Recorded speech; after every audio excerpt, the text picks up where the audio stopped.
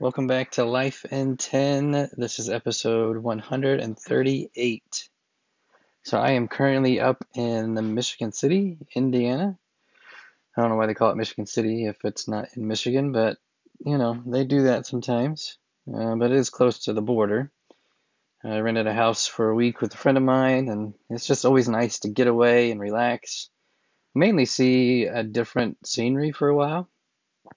This house, though, I'll tell you, it's like one you'd want to buy. It's all cozied up in the woods, trees, and animals everywhere. I actually saw two deer run through the yard yesterday when we got here. I mean, my main thing, I told a buddy that came with me, just the reason, basically what I'm looking for out of this trip is just a few days of peace. And it's not that I can't find it where I live or in my current life, but I will tell you there's just something about changing the environment. You're intentionally, like doing it on purpose, blocking up, blocking out the noise. It takes effort sometimes. I have to say, peace is highly underrated. I think we say we want it, but I think you have to admit we don't always take the steps very often to find it. Sometimes we don't even know what it looks like, and it's standing right in front of us. I'm reading a good book right now by Erwin McManus called The Way of the Warrior. And the subline is, it says it's an ancient path to inner peace. One of the things he says at the very beginning of the book is, he says, I'm convinced that the only path toward world peace is inner peace. The peace we seek must come from within, and this, you will discover, is the greatest of all battles.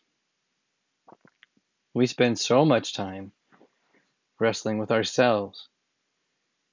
The world doesn't have to do much to beat us up or push us down or push us to the edge because we do a lot of it to ourselves. It's not to say that we shouldn't battle. I'm all about battling. It's good to wrestle sometimes, but to a point. Have you ever fought a fight that you quickly realized once you got in it that the fight wasn't worth it? Like no matter how hard you fought, there's a good chance there would be no resolution, at least not one that would bring clarity. Inner peace comes from the reality that we need to be completely out of control. It's realizing that most circumstances, I'd say maybe 90% of them, or even higher, are completely out of our control, completely out of our hands. Once we can relinquish control, we are very much on our way to finding that peace we so desperately desire. It's amazing to me how many things in life just eventually end up working out one way or another.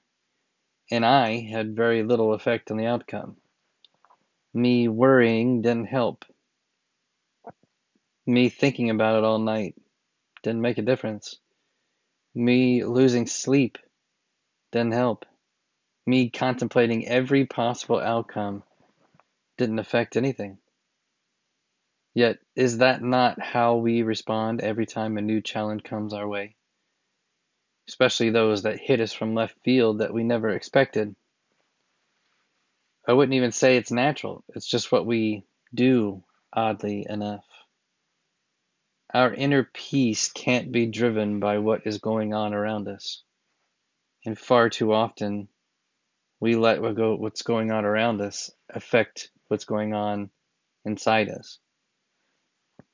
There is something deeper going on here, and it needs to be our commitment to figure out what it is. I was sitting outside earlier and was watching the fall-colored leaves on the trees blow in the brisk wind. It's a beautiful day out. I looked up in one of the trees and noticed a bird on the limb. When the tree started to sway because of the wind blowing, I noticed the bird didn't move.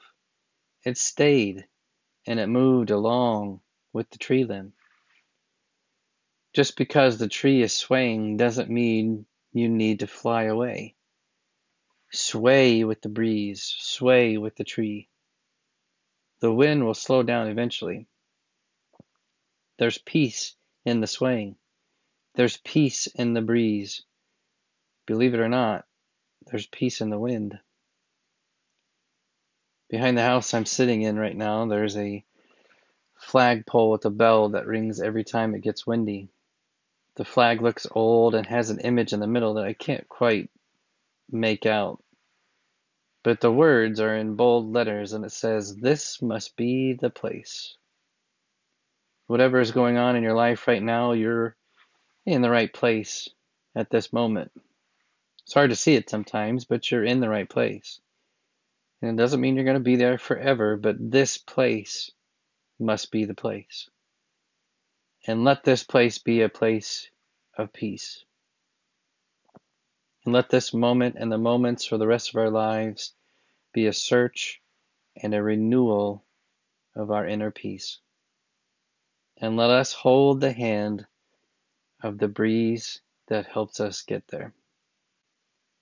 Never forget that you are loved and you are highly valued. Have a great rest of the week.